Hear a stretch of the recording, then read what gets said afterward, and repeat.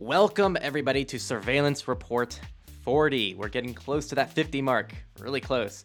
Today, you're going to learn about the latest advancements in the world of privacy and security to help maintain your safety. This stuff's really hard to keep up with, and that's why we're here. This report's going to recap some of the most notable events in the last week, from a couple of pretty unusual data breaches to the Signal Messenger's amazing Facebook campaign and a plethora of some important research that you should actually know about. It's pretty cool stuff. There's also a lot more, so just get ready. Today's a pretty fun report.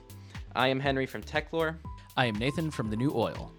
And today's report is brought to you by our wonderful supporters. We have over 100 supporters on Patreon. Major shout out to our top supporters, Connor, Kenny, Brian, Justin, Braddy, Princess, CJ, Cypher, Mitchell, and Rob, who are the largest supporters, and they allow us to do so many wonderful things that we're just beyond fortunate for.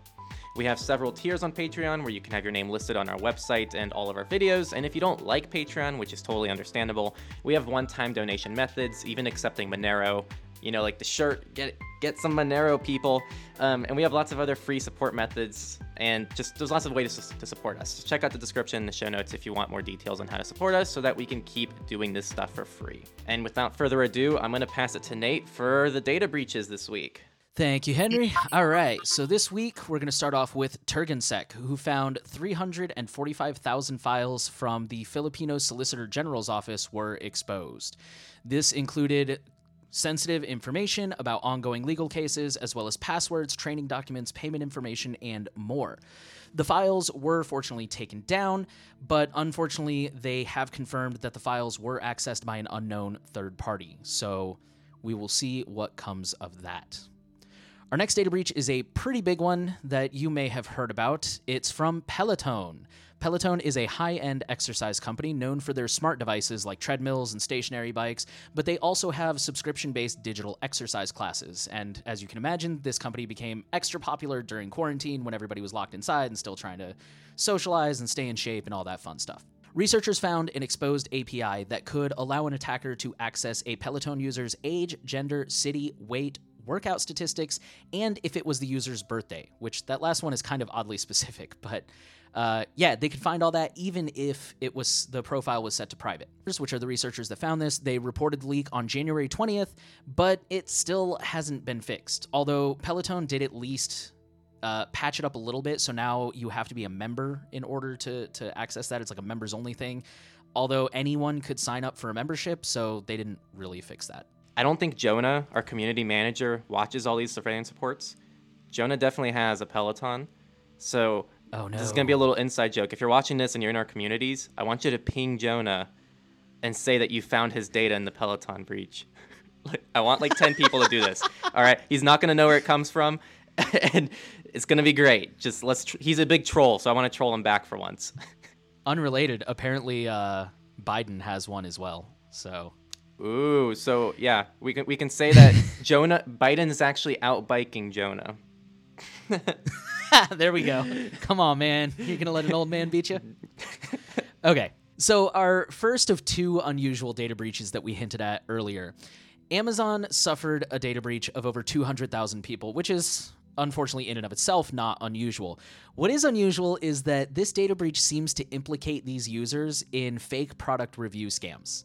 So the data included somewhere between 200 and 250,000 users. It had names, email addresses, PayPal details, Amazon profile links, WhatsApp and Telegram numbers, and more importantly, the records of direct messages between other users and these users who were being paid for their fake reviews. So basically, they got all the evidence. So, like I said, like the actual Amazon database leaking isn't really too unusual, sadly, but there was a little twist with this one that was interesting. And our second unusual data breach, and our last data breach this week, comes from the U.S. physics lab Fermilab, which is a physics and particle accelerator lab, particle physics and particle accelerator. So kind of like the Large Hadron Collider that many of you may have heard of. This one was discovered by researchers who were pen testing Fermilab, and they found multiple entry points into the system that could have been abused to get sensitive information like experiment data, credentials, and even project tickets that had sensitive attachments and private communications. So fortunately, they disclosed this to Fermilab, who very quickly patched this up. But yeah, that was a scary one.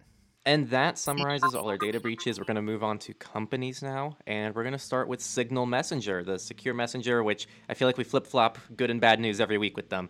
So this week, it's not good or bad, but pretty much Signal tried to put out an advertising campaign on Facebook to try to outline some of the invasive tracking technology that's involved with the advertising industry. So if you're watching the video, you're going to see screenshots of them essentially describing the person that they're trying to target. So this one says, you got this ad because you're a newlywed Pilates instructor and you're cartoon crazy. You're into parenting blogs and thinking about LGBTQ adoption. So these are very oddly specific things that are actually targeted towards people, and the goal is almost just trying to expose how invasive Facebook can be.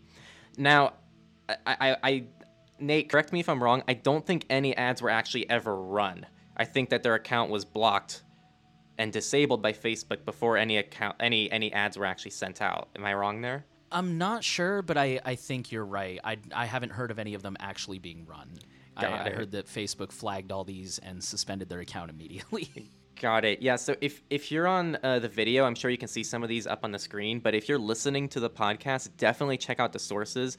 And you have to look at these to really take in, I guess, how they work and what they look like. But they're very creative, and it's a really cool ad campaign, and it's cool that Signal tried to expose that through Facebook. They really went for, in my opinion, they kind of went for the jugular in some situations. Like some of the more troubling data points that they exposed were like a certified public accountant in an open relationship. Like, I'm not a CPA, but I would imagine that's not exactly a job field that is friendly to that kind of thing. Or like you mentioned, the thinking about LGBTQ adoption. There was one that said like you're into drag or something like that, like, you know, dressing in drag, and just things that, like, man, that's not necessarily stuff you want everybody knowing. Not that there's anything wrong with it, but it's like that's not stuff you necessarily just want to share with the whole world. You missed the most glaring one. You've supported Cardi B since day one. Yes, that is truly the most egregious thing that I would not tell anybody. But yeah, to each their own. Yeah, no, it's music's personal taste. Sure. For a little bit more context too, remember that WhatsApp, which is one of Signal's main competitors, is owned by Facebook. So that's kind of another layer to this. It's kind of an indirect attack against WhatsApp as well. But first, we'll continue talking about Facebook, and Facebook is allowing very questionable ads to target teenagers. So there's a watchdog group called the Tech Transparency Project, and they found that despite the rules and assuming technological barriers that are in fact put in place, they are in place, they're just not very good. Facebook has allowed ads for alcohol, drugs, gambling, smoking, and eating disorders to be shown to teenagers. And I'm assuming by eating disorders, they mean like things that would perpetuate an eating disorder. I really hope that nobody's out there just showing ads for anorexia or something. But anyways, that pretty much says it all. The Facebook has actually been caught doing this as far back as 2014, and it is still going on. They do have policies in place that are supposed to catch this, and I'm assuming technological barriers as well, but it unfortunately seems like either they're not taking it seriously or they need some more work. And let's talk about WhatsApp real quick. We mentioned we'd get to them. So earlier this year, WhatsApp announced that they were going to make some changes to their privacy policy in order to share more data with Facebook. Or more realistically, they were going to admit to sharing that data. This, as many of you may remember, prompted a huge backlash and caused a lot of users to jump ship and go to services like Signal or Telegram. Unfortunately, Facebook's latest earning report suggests that even despite this big backlash, WhatsApp has actually grown 3.3 billion users in 2021. WhatsApp has also changed their approach regarding this rollout. So originally it was supposed to happen in February. They pushed it back to May. I insist that this was probably just to let all the heat simmer down. Either way, they've changed their approach. Before, they said that if you didn't agree to the terms of service, you wouldn't be able to use it. They would delete your account or basically make your account useless. Now they've changed it to say that they'll remind you to accept the terms of service, and until you do, they're just going to start slowly stripping away your functionality of the app. So the longer you go without accepting, the more useless the app is going to become. That's pretty coercive. And our next article is going to talk about Google. So for Android users, you have the Google Play Store. Apple users, you have the iOS App Store. And Apple recently introduced all those new privacy labels on iOS, which were just the huge news for especially, I think it's iOS 14 is where this really started to escalate. So Google has announced that they will be introducing a similar app listing with privacy info starting next year. Now, this is a very, very slow rollout. If you're looking at the video, I'm going to include a screenshot here, which says there's a pre-announcement, which just happened right now. Policy is going to be available in quarter 3. Quarter 4, developers can start declaring their information. But the deadline for this isn't until quarter 2 of 2022. So you're probably not going to start actually seeing this in your applications on the Google Play Store until probably around May next year. And our next story is also Google related, and it's pretty straightforward. So Google is now automatically enrolling users in two-step verification. So this should ideally increase the security on people's accounts. I know some people might be a bit concerned about that because they might think it's a privacy concern because it might be through phone numbers and it might be a tactic for Google to get people's phone numbers. I don't think that's what's happening here. I think most people already have their numbers through Google, and they're just requiring this now to improve people's security. There's a quote here from the article. I think this is directly from Google. Soon we'll start automatically enrolling users in two-step verification if their accounts are appropriately configured.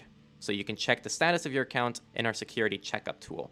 So yeah, if you want to see if you can qualify for this, you should already enable it yourself, but you can check if you're going to automatically get it by going to the security checkup section. I just don't know what appropriately configured means.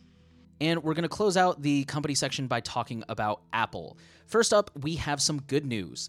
So Apple iOS 14.5 came out, about a week ago? And one of the big things that it had was app tracking transparency, which means now all apps have to show you a little pop-up that says, do you want to allow this app to track you individually? New data suggests that only 4% of iOS users in the US are saying yes.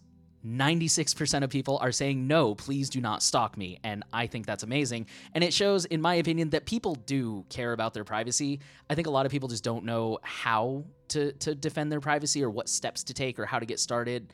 So yeah, I think personally, I think this sends a message. And our last story, unfortunately, is not so much good news. Apple Watch is probably going to have the ability to monitor your blood pressure, blood glucose, and blood alcohol level in an upcoming update. So I understand how that could be very useful to some people, especially if you're susceptible to high blood pressure. But definitely be aware of this. This is a potential privacy issue if that's not a service that you have need of.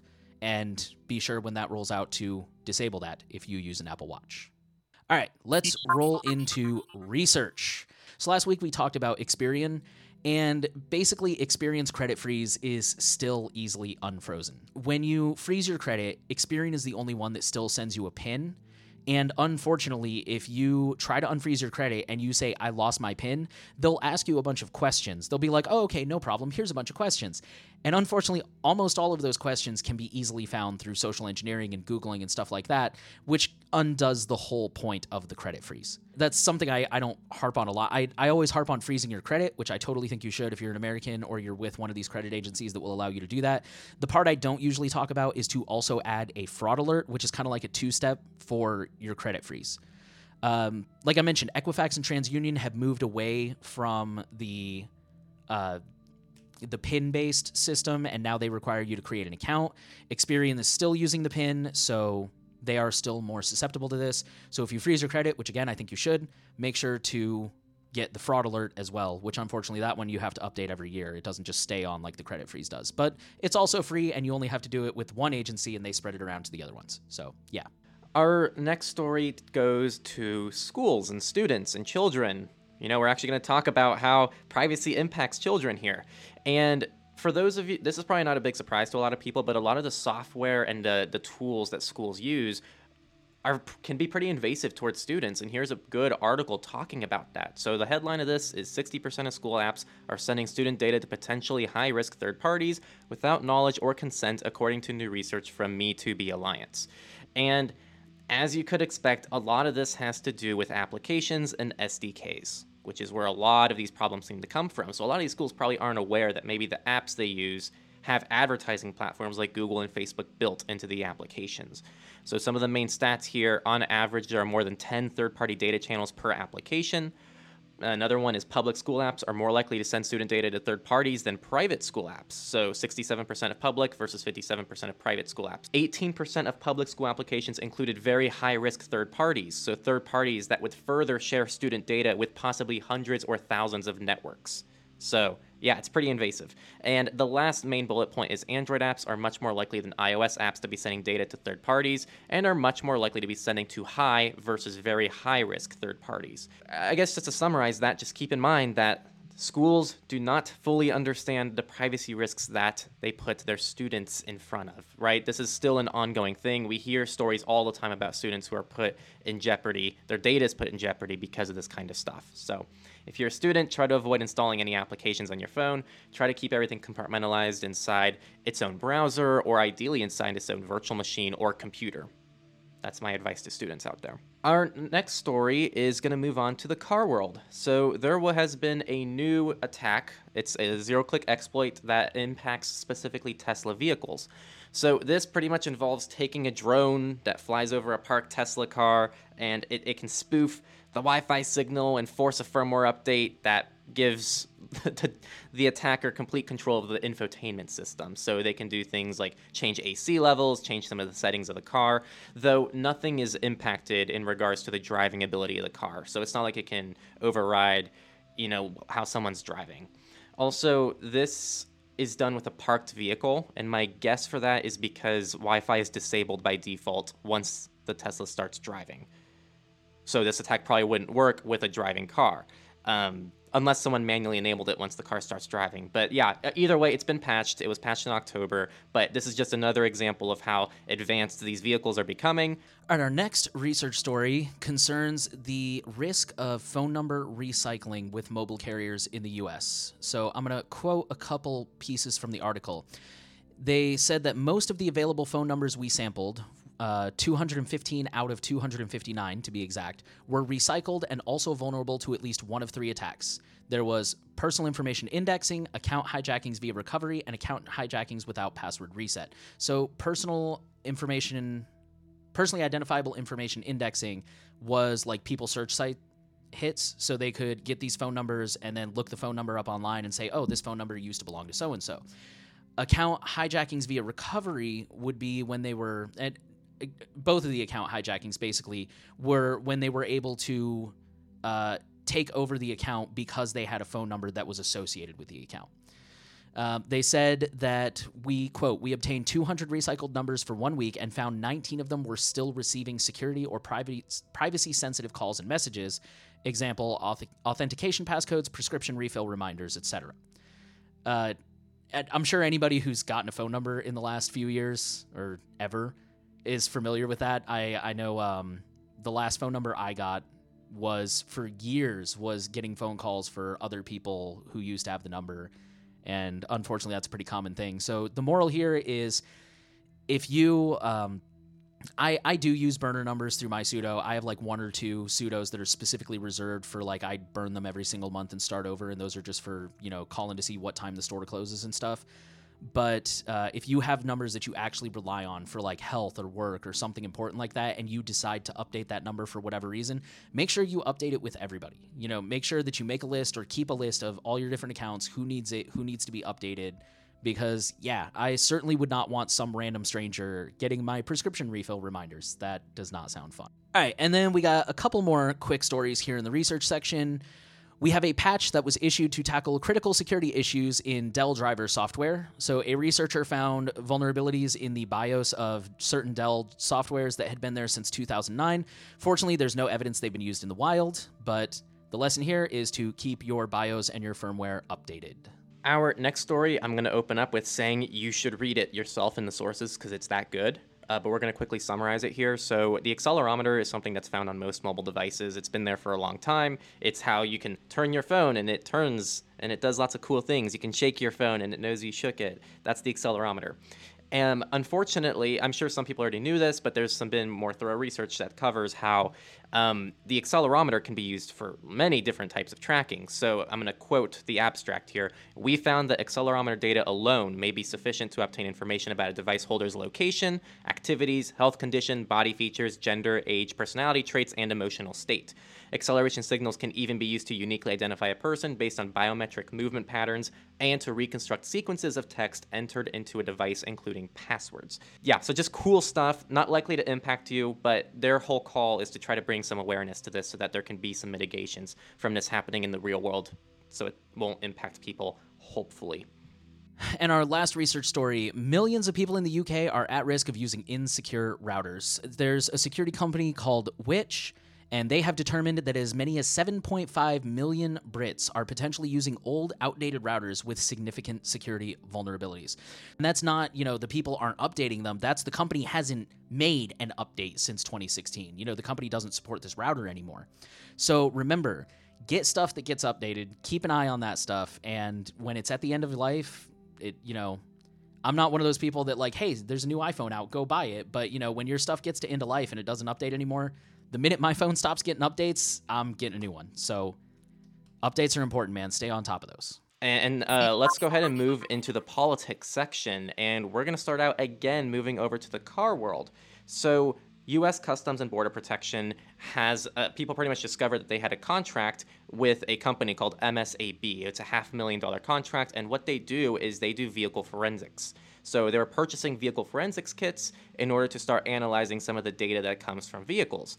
And this is pretty invasive stuff. So this includes things like recent destinations, favorite locations, call logs, contact lists, SMS messages, emails, pictures, videos, social media feeds, navigation history, blah, blah, blah. I mean, it even gets as specific as like what doors open at what time periods, when the lights turn on inside the car, gear shifts.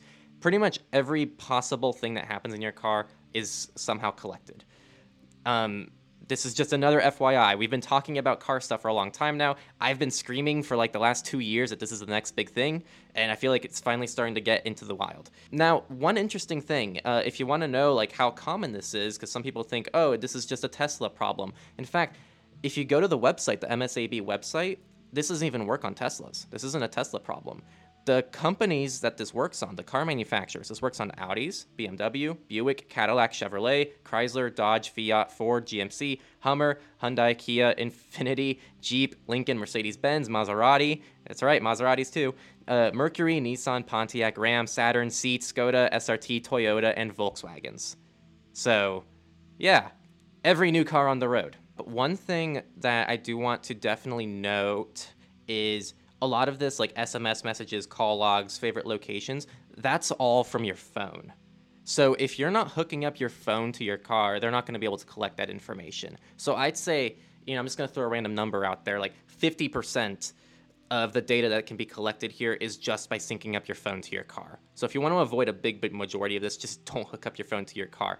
Most cars still have the aux cable to still be able to play things from your phone. All right, our next story is a real quick one. The IRS has secured an order to serve Kraken with customer data requests on cryptocurrency traders. So this is not really, in my opinion, a huge or shocking story. The IRS has ordered the cryptocurrency exchange Kraken to hand over customer data on customers who have traded at least $20,000 since 2016. There does not seem to be any indication that they are targeting anyone specifically, and they don't seem to be targeting Kraken, like they're not trying to put pressure on Kraken. I would honestly say this is probably just the IRS trying to make sure that nobody is cheating on their taxes or tax evasion or something like that. Just don't mess with the money, man. That's what brought down Al Capone. That's what brought down. Isn't that what Epstein was arrested for the last time? Like, just don't mess with the money. Our next story heads over to Massachusetts, where pretty much some people are putting in some new rules for police so that they can't use facial recognition as invasively. So that now police must have a court order before they can compare images to the database of photos and names held by the RMV, the FBI, or the state police. This new legislation also requires law enforcement to document their searches, and eventually statistics on their searches will be made public. So whether or not the information will be disclosed to defendants is a question that's been put off to future legislation and a new commission. So overall, this is just calling for a little bit more transparency in how this is used, and it creates at least some more checks and balances of how facial recognition can be used in Massachusetts. So it's overall a good win. And then I don't know if you want to keep it, but there's that second line states pushback against use of facial recognition by police. It's basically a similar story from Associated Press, but it just focuses on multiple states instead of just Massachusetts. So. Oh, I didn't see that was a different story. Yeah, if you want to quickly go over that. Yeah, I missed that. I mean, that's basically all there is to it. Is it's kind of the same thing. It's just talking about how different states are trying to, either ban facial recognition or start putting in stronger safeguards and regulations for it. So got it. Yeah. This next story, actually, for me, I learned about this story today, but it looks like it may have broken yesterday. The Colonial Pipeline suffered a cyber attack that has shut it down, and this pipeline supplies 45% of the East Coast's fuel. This is our last story for the U.S. here in the politics section. The title basically hits up all the major points. Pipeline provides 45% of the fuel for the East Coast. It also, interestingly, supplies a lot of oil and petroleum products for the U.S. military. So at this point, we don't have a lot of details. This may have been an intentional strike by a nation state targeting the military, or, this could have just been somebody looking for a quick buck. I mean, it's like I said, it's too early to tell. But they have a map on this article of the pipeline. It stretches all the way from New Jersey to eastern Texas. So I am going to go fill up my car after this before we hit shortages and price hikes. And now we're going to start going international. We're going to start in Canada, where the Canadian government is accused of trying to introduce internet censorship. So take this article with a grain of salt. I think we linked the Slashdot version. I usually try to go straight to the original source, but admittedly, this original source is a little bit, they're biased. Let me just put it that way. They are very clearly biased. So take it with a grain of salt. To quote the Slashdot article, they said the government of Justin Trudeau is now pushing Bill C-10, a law that would see Canadians subjected to the most regulated internet in the free world. This includes a provision that could conceivably allow the federal government to order the deletion of any Facebook, YouTube, Instagram, or Twitter upload made by a Canadian. So, yeah, if you're Canadian, keep an eye on that, because that is pretty intense. Our next story moves over to the Netherlands, where a city, oh man, I'm so sorry if you're Dutch, and shitty, and shitty, I don't know, I'm trying, I'm doing my best here, but it's a city in the Netherlands which was caught using Wi-Fi tracking across the city, and they've now been charged, oh man, this is embarrassing, I believe those are those euros? I believe so, yeah. 600,000 euros. I'm just an ignorant American. I'm so sorry. But yeah, pretty much a Dutch city was caught using Wi-Fi tracking. Everything was publicized. There's a ton of PR around it, and now they've been fined by the Netherlands. Who are they? I don't know. When I saw you were covering that one, I kind of... Yeah, like, yeah. okay. It's not a very well written article, so like it feels like it was almost translated, which is why I like it. It was translated. They do say that at the top. They have a link to the original article, but they like ran it through Google Translate, so because it's very weirdly written. Grain of salt. It just says Dutch privacy law. Oh, Netherlands Data Protection Authorities. So the DPA of Netherlands was the person who executed that. So yeah, that's that story. Okay, our next story takes us to Belgium, where the government network has gone down due to a massive DDoS attack. So, I said this before and I said it wrong. Thank you for the person who called me out. DDoS is distributed denial of service, not dedicated. And it's distributed because it is distributed among various devices and then all focused on one source, which is where I got the dedicated part from. So a distributed denial of service attack knocked off both internal and public-facing systems and websites, affecting more than 200 government organizations ranging from tax portals to school IT systems. And that's kind of all there is to that story. But yeah, just remember, man, cyber attacks are getting cheaper and easier, and, no one is safe, unfortunately. And then our last political story, man, I hate to end on a bad note, but we're going to go to Australia, where the Australian Criminal Intelligence Commission believes that there is no legitimate reason to use an encrypted communication platform. So this is just another smear campaign from the government, and I'm not picking on Australia. The US does it. The UK was doing it just before they were. It's, all governments, they're trying to attack encryption and make it sound like normal people don't need to use this. This is only for criminals. If you're using this, what do you have to hide? Blah, blah, blah. They're just trying to make people comfortable with not having their civil liberties and their privacy. So, yeah. And speaking of civil liberties, let's move over into the free and open source section, FOSS News. So we're going to open this week with the Brave browser, who has introduced a new feature called Brave Playlist. This is pretty cool, all right? Like, Hear me out. So, like, if you're this is only on iOS for now, but if you open Brave and you open a YouTube video or any kind of content, it could be SoundCloud audio, it could be a random MP3, you're going to be prompted to add it to a playlist, and it's going to download it offline. So you can pretty much like load a queue of 10 different video audio files that can run and play in the background. So it could almost be like a way to just listen to things in the background. You can queue a whole album for something. This is really cool. Now, the one thing that came to mind is I wonder if YouTube's ever going to take action against this, because Brave now blocks ads on YouTube.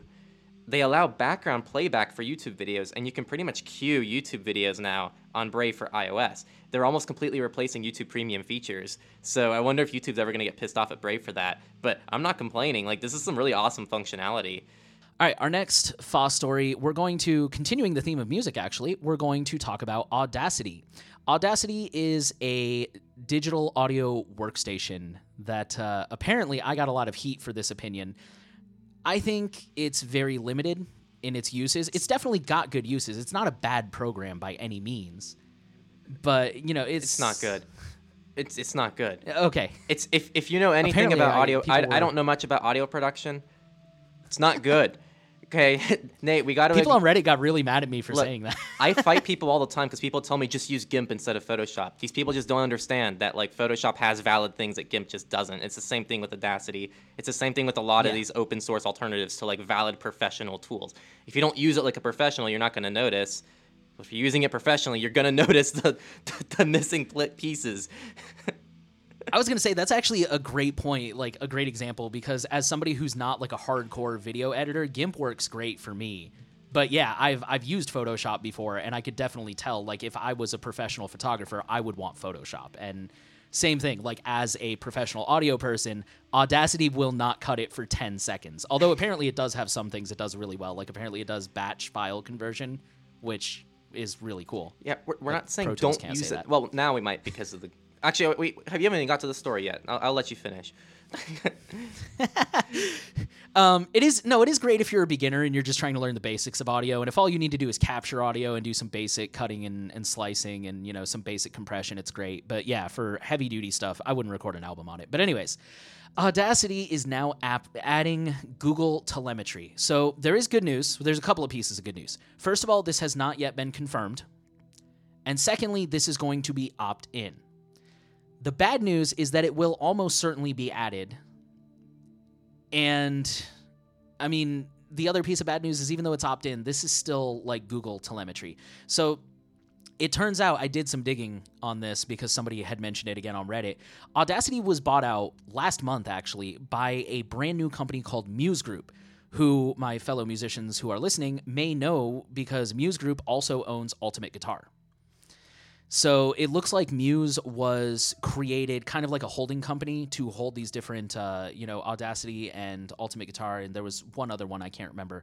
But it looks like this is mainly just an effort by them to monetize Audacity. So unfortunately, not everything has to be monetized. Like, I mean, I get it. I'm sure Audacity is not cheap to maintain, but man, this just feels like such a betrayal of everything they've done so far. Because it is open source, maybe somebody will roll out like a fork that doesn't have the telemetry, so who knows. Hopefully. I'm sure that's always an option. And our final FOSS story, pretty quick one, KeePass 2.48 has been released. So if you are a KeePass user and you use any of the forks, like KeePass XE is a really popular one, or what is it, like DX is the Android version. Anyways, if you use any of the forks, just keep an eye out for an update to roll out in the near future. And now we're going to move into our Misfits section. This one is pretty off topic, but I just found it so hilarious, I just had to throw it in. So there were some emails that have come out due to, I think, the Epic lawsuit, actually. But pretty much there was an email sent from Steve Jobs. Let me give some more context here. This was back when they were trying to figure out how to integrate Facebook with the iPhone. So this was like, okay, are we going to include a Facebook app into iOS? What are we going to do? Because I don't know if it's still there, but Facebook used to be in the iOS settings.